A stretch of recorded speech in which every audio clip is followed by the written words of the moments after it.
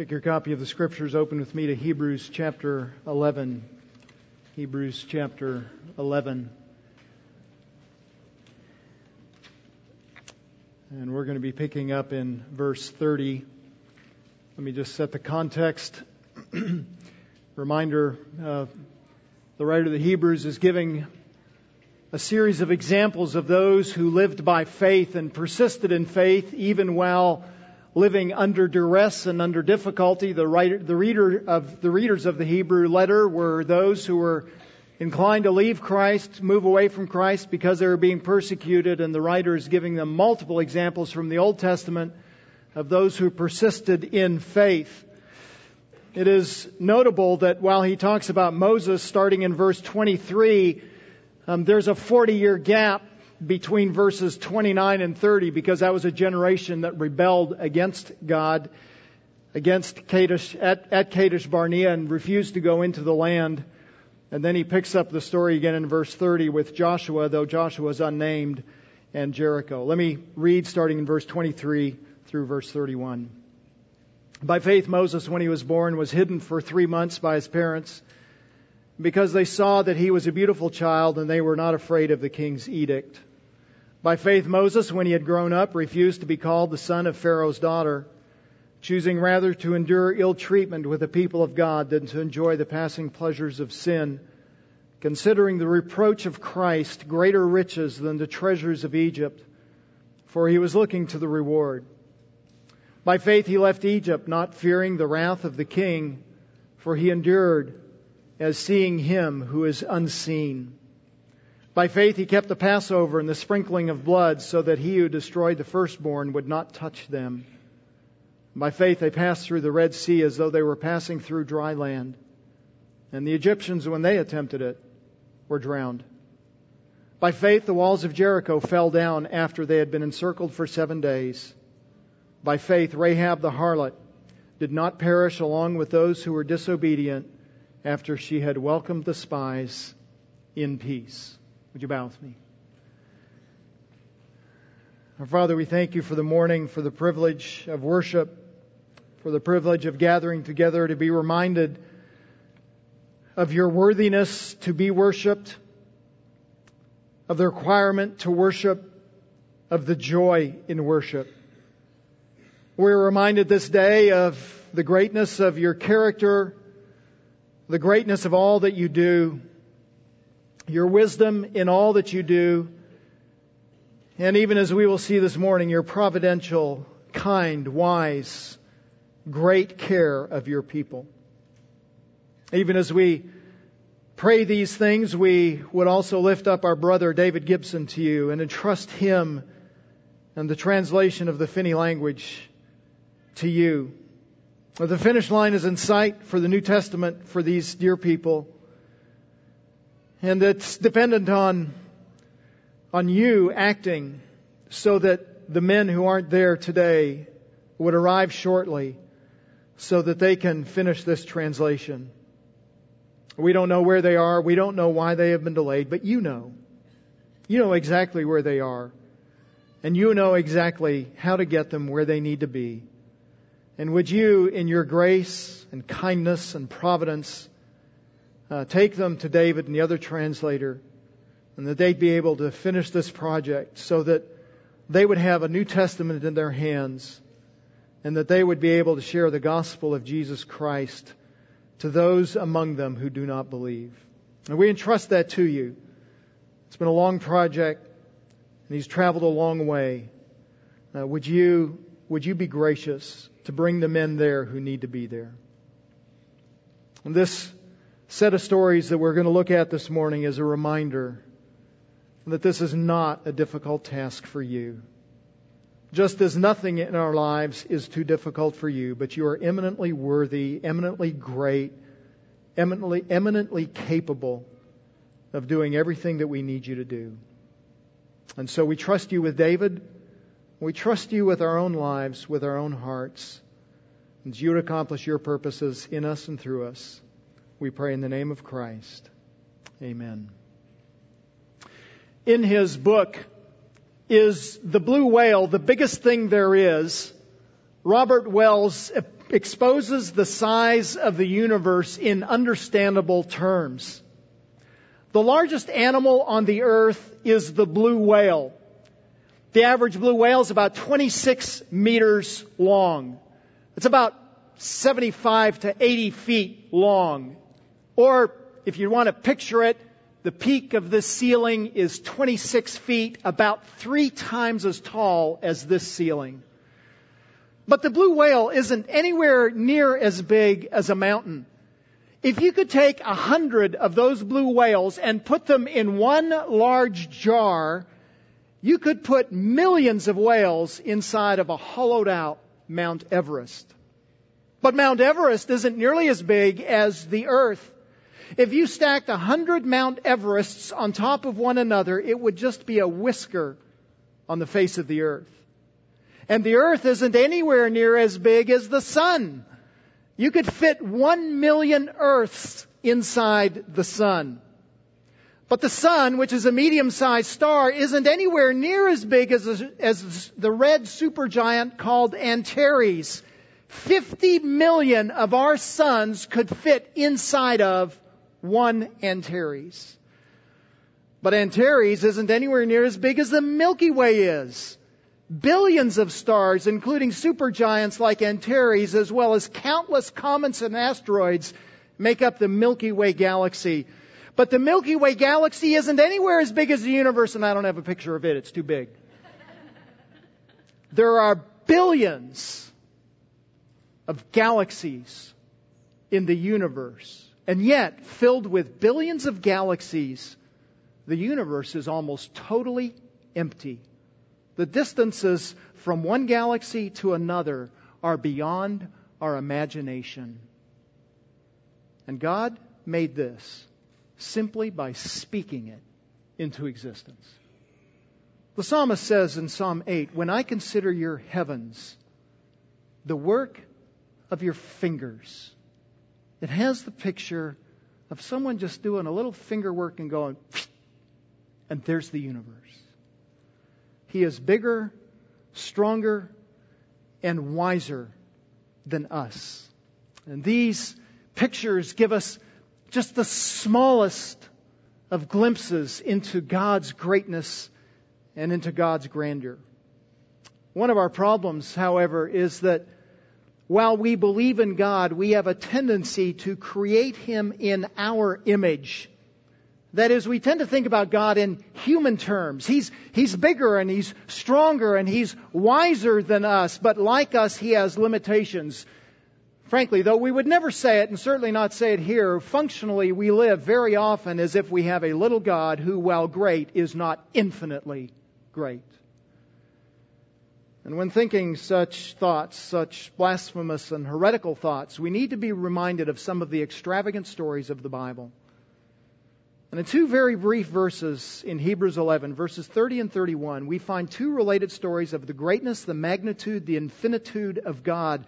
And these stories are designed to correct our little God thinking and to give us boldness to live audaciously and courageously in a world that very often is against us.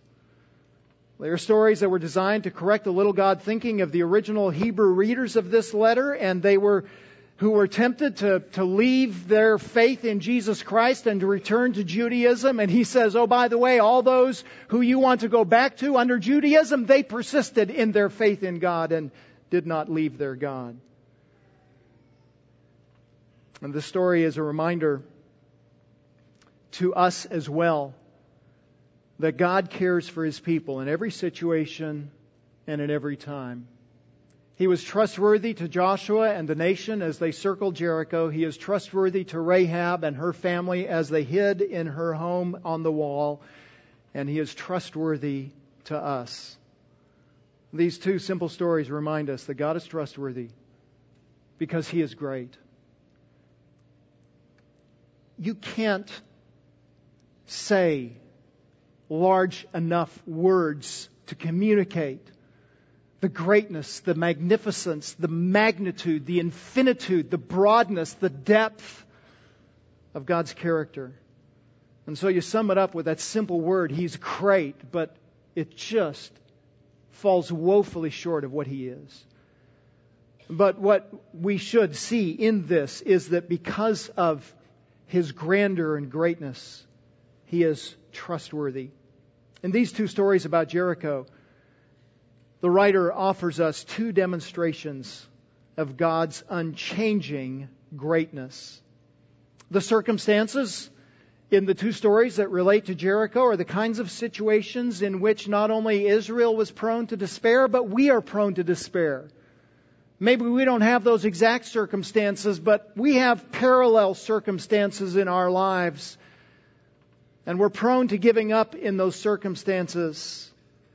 And the writer is reminding us that we should not give up, that nothing can overwhelm and circumvent God's care for us in those circumstances. God is trustworthy because He is great.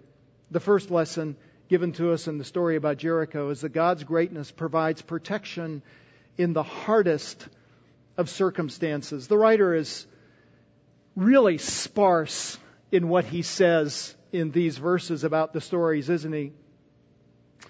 And he says almost nothing about the difficulties that were faced by the Israelites after they crossed the Jordan River. We understand that this isn't the first time that the nation of Israel had come to the land of Canaan in order to take it. In fact, Numbers chapter 13 recounts the first time that they came. They came not at the Jordan River, but they came up from the south, from Egypt, and they got to the land. They got to a place called Kadesh Barnea. They sent in 12 spies. What's the land like? What should not should we go in, but what's the land like? What can we expect? What can we anticipate as we end up there? And the 12 spies came back and they were all unanimous. It's a magnificent land flowing with milk and honey and large fruit, and it's a wonderful place to live. But 10 said we shouldn't go in, and 2 said we should go in. Remember that? Numbers 13. We went to the land you sent us. Certainly it does flow with milk and honey, and this is its fruit. Nevertheless, the people who live in the land are strong. The cities are fortified and very large. And moreover, we saw the descendants of Anak there. They're giants. They're big guys. The Amalek is living in the land of the Negev, and the Hittites and the Jebusites and the Amorites are living in the hill country, and the Canaanites are living by the sea and by the side of the Jordan. They're enemies all around. But the men who had gone up with him said, "We are not able to go up with the people. They are too strong for us." So they gave out to the sons of Israel a bad report of the land which they had spied out, saying, "The land through which we have gone and spying it out is a land that devours its inhabitants, and all the people whom we saw there are men of great size. Therefore, there we also saw the Nephilim. The sons of Anak are part of the Nephilim. They're giants, and we became like grasshoppers in our own sight. And so we were in their sight." They went in the land and they saw all the beautiful things that God had promised to give them in the land, and all they saw was obstacles. And now they're there again. That whole generation died off except for Caleb and Joshua. Every one of them died in the wilderness because of their rebellion. And so now they're there again. And friends, nothing has changed. The giants are still there. The enemies are still there. The fortified cities are still there. And what are they going to do? They came first across the Jordan River once they crossed the Jordan, and in like fashion to crossing the Red Sea, and they came to Jericho. Jericho there is right north of the Dead Sea. It's the first city across, just a few miles across the Jordan River.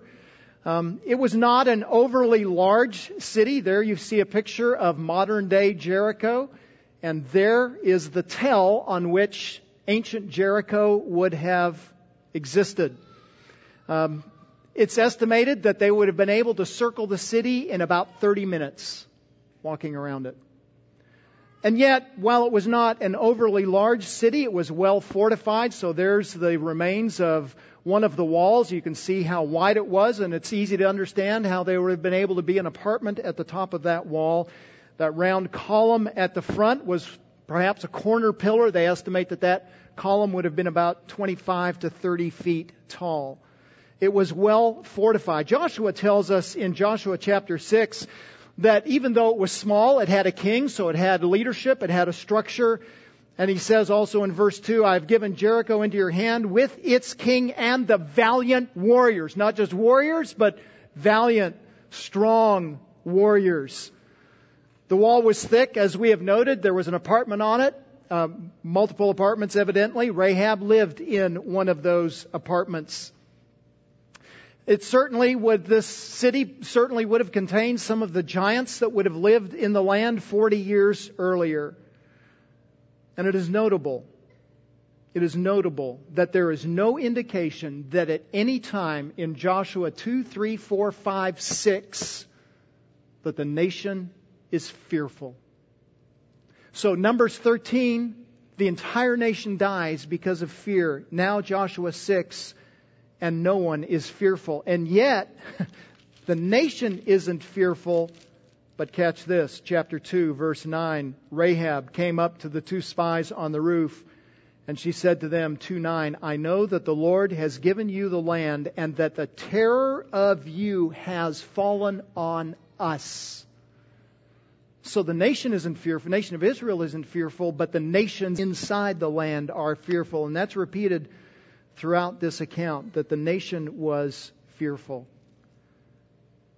In Hebrews chapter 11, the story of Joshua, the story of Jericho, is given to us to emphasize the greatness of God and the care of His people. As you read through the account in the Old Testament, what you find repeatedly is that God will provide. God will provide. God will care. Right before Joshua enters the land, in Deuteronomy chapter 31, one of the last things that Moses says, Deuteronomy chapter 31, verse 3. It is the Lord your God who will cross ahead of you. He will destroy these nations before you, and you shall dispossess them. Joshua is the one who will cross ahead of you, just as the Lord has spoken. The Lord will do to them just as He did to Sihon and Og, the kings of the Amorites, and to their land when He destroyed them. God will destroy them. God will destroy them. God will provide. We find the same thing, Joshua chapter 1, starting in verse 5.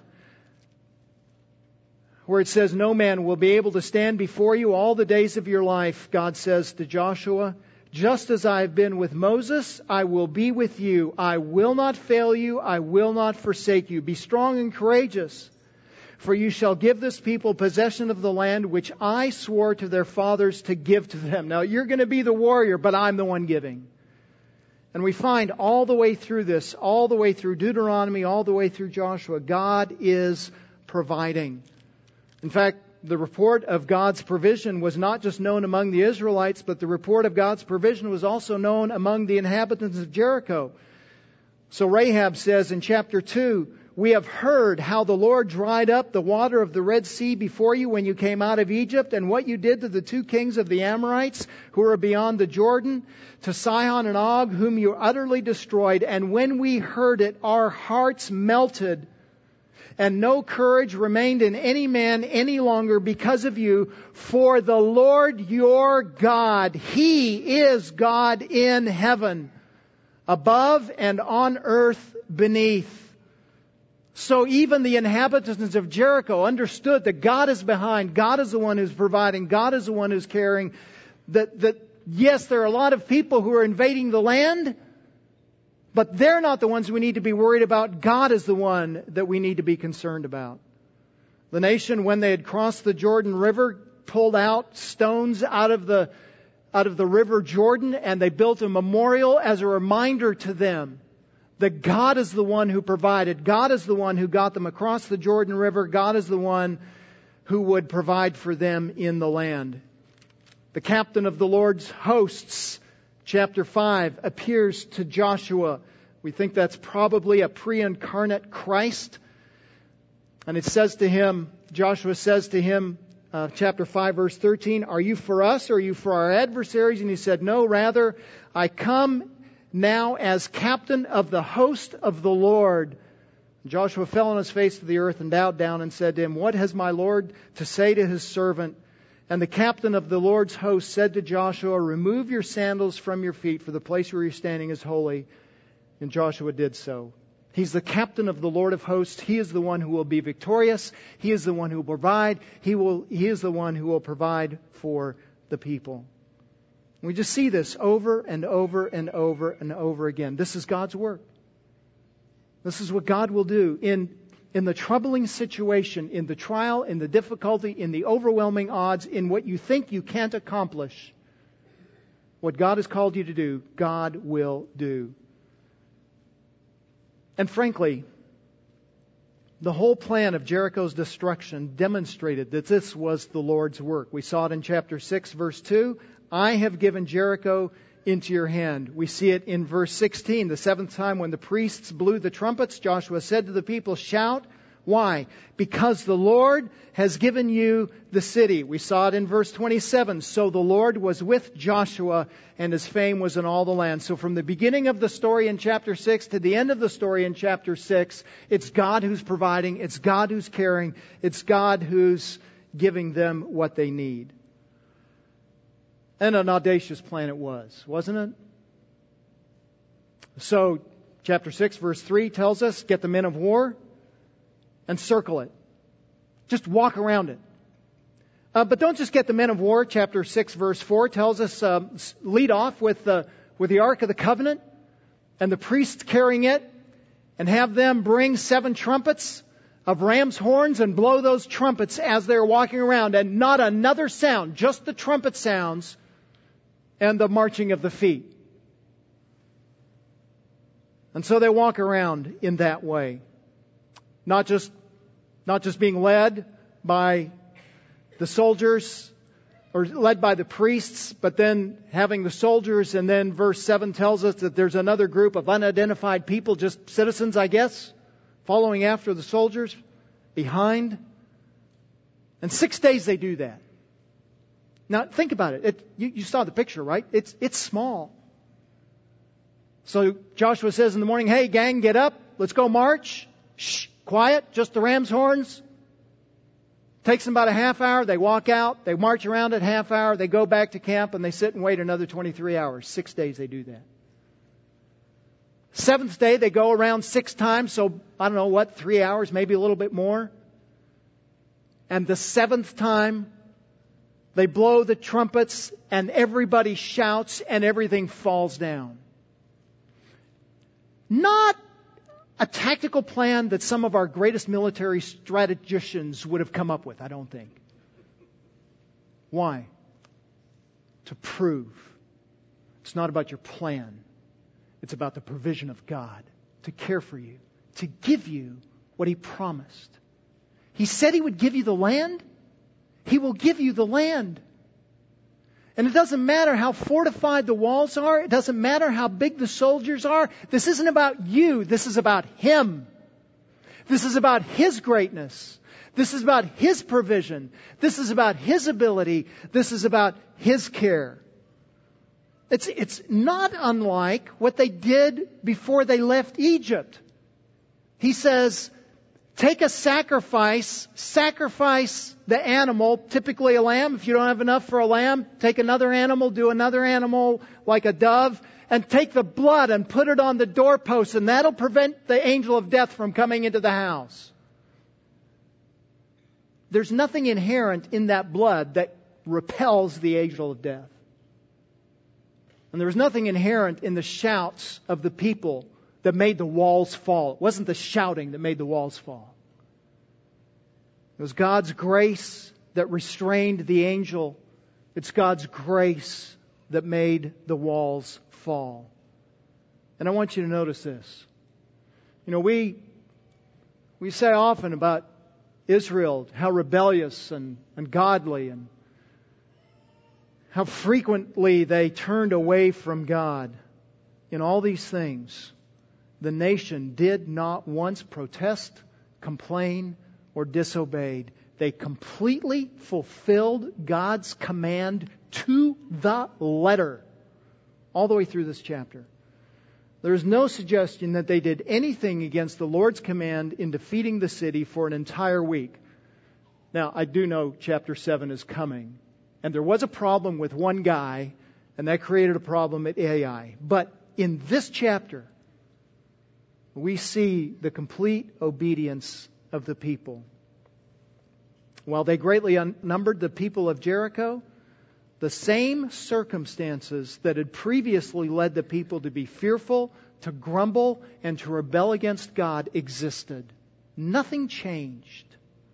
Well, the people changed. The people of Israel. God killed off one generation, another generation rose up. But nothing else had changed. Everything else in the land was the same. The outward circumstances had not changed significantly, but they changed. Particularly now, they had confidence in God that led them to obey Him, which frankly is one of the messages of the book of Joshua. It's a book of victory that says God is victorious and you can trust Him and you can follow Him. And that is exactly why the writer of the Hebrews is inserting this. You can trust God in circumstances that seem way beyond your ability to cope with them. He will provide. Let me give you 3 implications from the story of Jericho. 1, trying circumstances are beneficial because they reveal our source of confidence, our source of joy, our source of refuge. When we become fearful, it evidences what we value and what we trust. Do we find our confidence in ourselves? Or do we find our confidence in the one whom we cannot see? Remember 11:1, faith is the conviction of things hoped for, the conviction of things not seen. I can't see God, but I know, I trust, I believe. And the circumstances of Israel, both at Kadesh Barnea when they rebelled and now at Jericho when they obeyed, they both demonstrate, they both reveal where their trust is, what they're believing, what they're hoping in, what they're holding on to. Second implication, trying circumstances do not mean we have to be fearful. Israel faced the same trouble 2 times. Once she was fearful, once she was faithful. And the writer is reminding us through these stories that it is always possible to be faithful and not fearful. And it's also reminding us that God can transform us, right? Because He took a nation that was afraid, an entire nation, incited by 10 fearful men, and He has transformed that entire nation into an obedient, faithful nation. Brothers and sisters, our circumstances may be hard, and they may change and become even harder, but God is always unfailingly and unchangingly faithful and great. Remember chapter 13 of Hebrews? Make sure that your character is free from the love of money, being content with what you have, for He Himself has said, I'll never desert you, nor will I ever forsake you. So we can confidently say, the Lord is my helper. I will not be afraid. What can man do to me? Do you have trying circumstances? Yes, undoubtedly you do. But you don't have to be fearful. You can trust the one who has put you in the midst of those circumstances. A third implication, trying circumstances may not end what we would call well on earth, but they will all end well in heaven. That's been the whole point of Hebrews 11, right? Chapter 10, verse 36, the theme that leads into the chapter, he says, you have need of endurance so that when you have done the will of God, you may receive what was promised. God will take you home and He will give you what He has promised you. Hard circumstances are hard. They're weighty. They're burdensome. But they are not definitive and they are not final. And they are for our transformation, for our sanctification, and ultimately for our glorification. Whether we live or whether we die, God is great, and He can be trusted in every circumstance. He'll give us the protection we need. There's a second lesson about God's greatness in these verses, and is in verse 31. God's greatness provides salvation for the worst of sinners. Hebrews 11 is all about flawed people and a great God. It's a story about weak people whom God has used in extraordinary ways. It is not a story about great people. It is a story about weak people, flawed people, broken people that God used in great ways to demonstrate you can trust Him. And yet, even as we recognize weaknesses in people like Noah and Abraham and Sarah and Isaac and Jacob and Joseph and Moses, and all of those men had flaws, and we see them in the Scriptures. Yet we still recognize that they were men that God used in remarkable and great ways. We can look at them as heroes of the faith, as it were. Men whose faith is worth imitating, as Paul says in 1 Corinthians 11. And then, at the very end of that list of faithful people, God inserts one last name. This is the last named faithful person in this chapter. And He takes what appears to be a sharp left turn, and He says, by faith, Rahab. And just in case we forget who Rahab was, He identifies her by profession. Rahab, the harlot. Who was this woman that jumps into this story unexpectedly? I say she's unexpected because of who she was. She was a woman, obviously. And as in the days of Jesus, women were not highly respected in the time in which she was living. Creation gave equal status to men and women as image bearers of God. We know that from Genesis 1, verse 27. And one writer has noted that the ancient Hebrews never entirely lost the light of their original revelation. And more than any other Oriental race, held women in high esteem, honor, and affection. So Israel understood. God has created men and women to bear the image of God. And so they saw that. And yet, Israel was immensely influenced by the cultures around them, and the intrusion of sin left women in typically precarious positions both in the world and in Israel. As one encyclopedia about those days says, the ancient world was a man's world. And so, by her gender, Rahab was an outsider. She also was one who had sinned in a particularly offensive way. There's just no nice way to say it. She was a prostitute. She is the first person in this narrative with what we would say had an unsavory reputation. She's not the kind of person you put in a list like this. Don't you know that, writer to the Hebrews? Some have attempted to soften what the word harlot means. The historian Josephus said that she was an innkeeper. Another said that she was a seller of food. There's just no getting around it. She engaged in illicit sexual activity for funding. And that's what she was.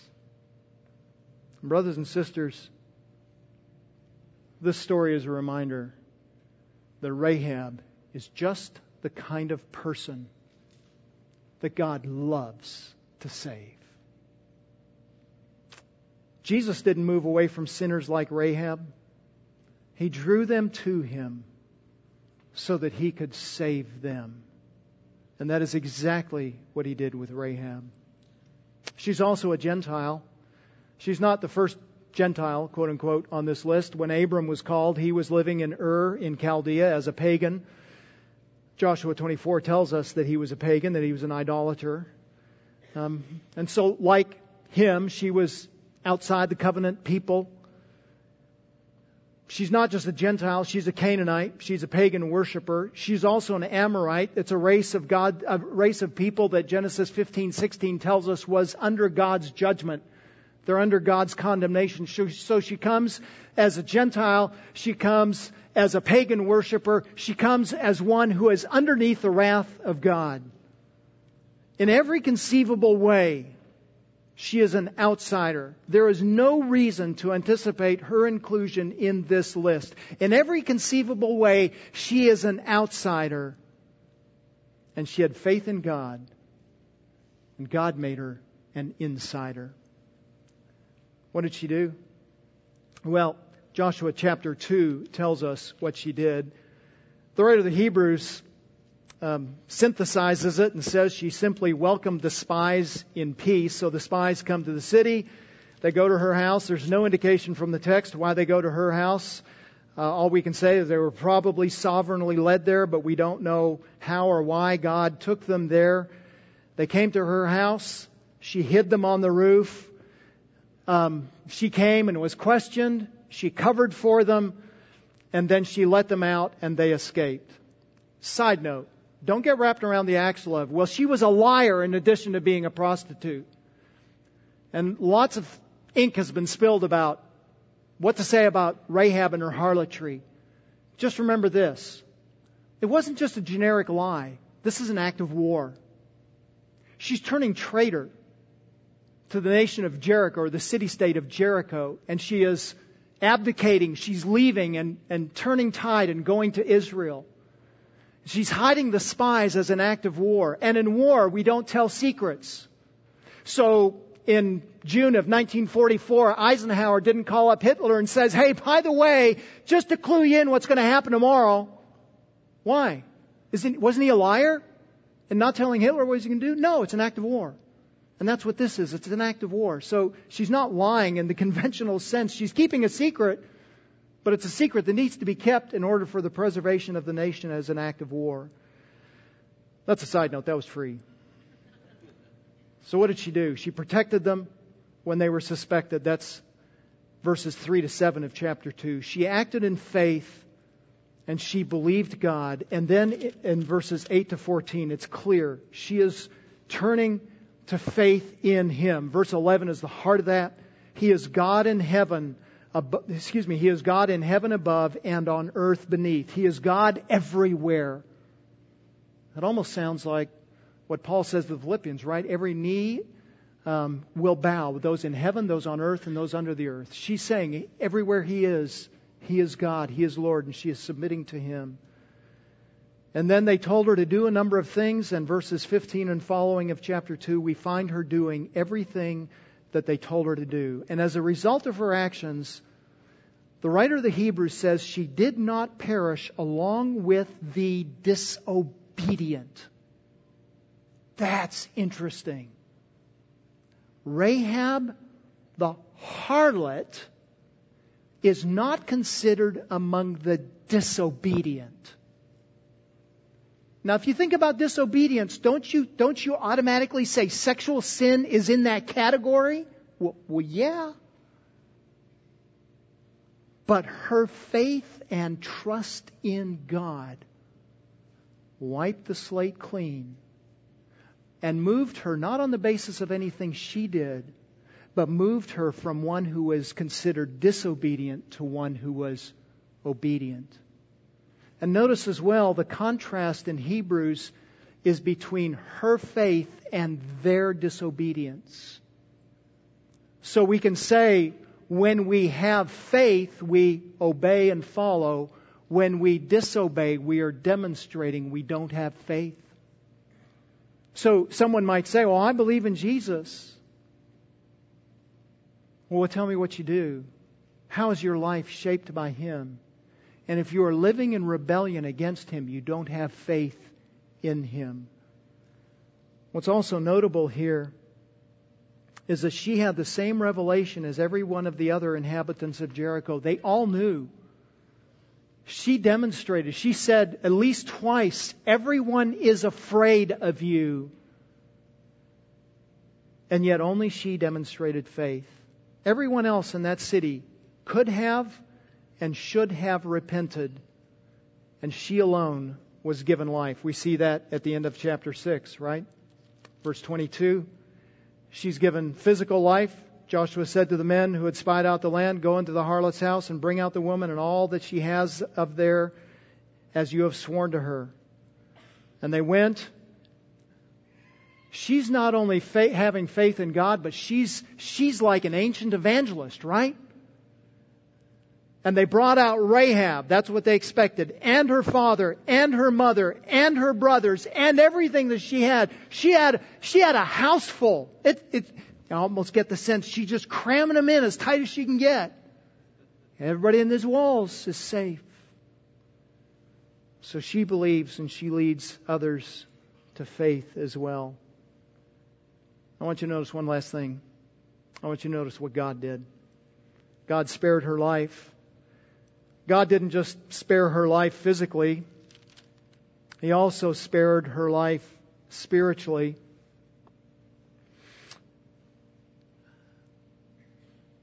Verse 25, Joshua 6, Rahab, the harlot, and her father's household, and all she had, Joshua spared, and she has lived in the midst of Israel to this day. Did you notice the progression? A couple verses before that it said they pulled her out and they took her outside of Israel. And now by verse 25, she's in Israel.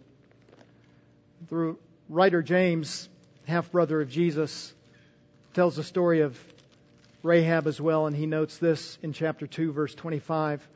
In the same way, was not Rahab the harlot also justified by works when she received the messengers and sent them out by another way? Didn't we see the evidence of her faith through what she did, so that she also was redeemed and saved spiritually? That's not all God did. Remember Matthew 1? Matthew 1, birth of Jesus. Right before the birth of Jesus, though, is 17 verses that most people skip over. I love Matthew 1 to 17. It's the genealogy of Jesus. Ram was the father of Amminadab. Amminadab was the father of Nahshon. Nahshon the father of Salmon. Salmon was the father of Boaz by Rahab. And Boaz was the father of Obed by Ruth. And Obed, the father of Jesse, and Jesse was the father of David the king. She's not only in the midst of the land, she's in the messianic line. She's the great-grandmother of David, the king of Israel, from whom the Messiah comes. God didn't just forgive her. He folded her into the messianic line. If you read the story and you would just say, that's preposterous. Yeah. That's the way God's grace is. It's preposterous. It's preposterous that He saves Rahab, and it's preposterous that He has saved us. But brothers and sisters, all of us who have been saved by Jesus Christ have been saved in a similar way as Rahab. All of us were worthy of His wrath. We may not have been an Amorite, but we were just as much under the curse of sin and destined for hell. Ephesians 2 tells us we were children of wrath. We deserved wrath. That was our lineage and that was our heritage. And just like Rahab, He has saved us. Oh, friend, if you are a believer this morning, give thanks and rejoice in God's extravagant provision for you and for Rahab. Listen to what John Owen says, the great Puritan. He says, Rahab is a blessed example both of the sovereignty of God's grace and of its power, of its freedom and sovereignty in the calling and conversion of a person given up through her own choice to the vilest of sins. Nobody, no sin should lead to despair when the cure of God's sovereign, almighty grace is engaged. You are not beyond redemption and salvation. God can liberate you.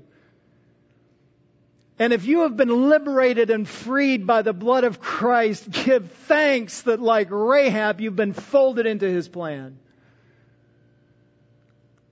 And secondly, it may be that you're here this morning and you are not forgiven. It may be that your sin is crawling all over you and your conscience is condemning you repeatedly and you are burdened and you are weighed down by your sin. And you may be thinking, God can't save me. He doesn't want me.